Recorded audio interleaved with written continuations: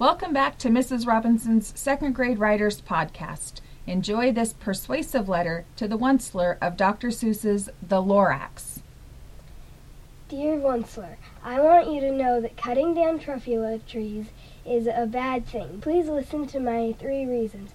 First, brown barbaloots can get the crummies and have to leave.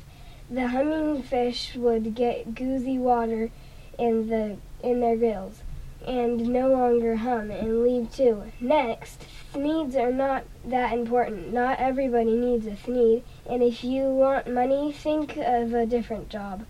Finally, plant more Truffula trees.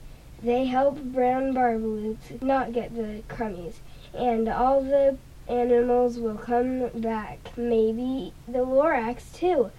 I hope you know that cutting down Truffula trees is a bad choice. Sincerely, Brianna.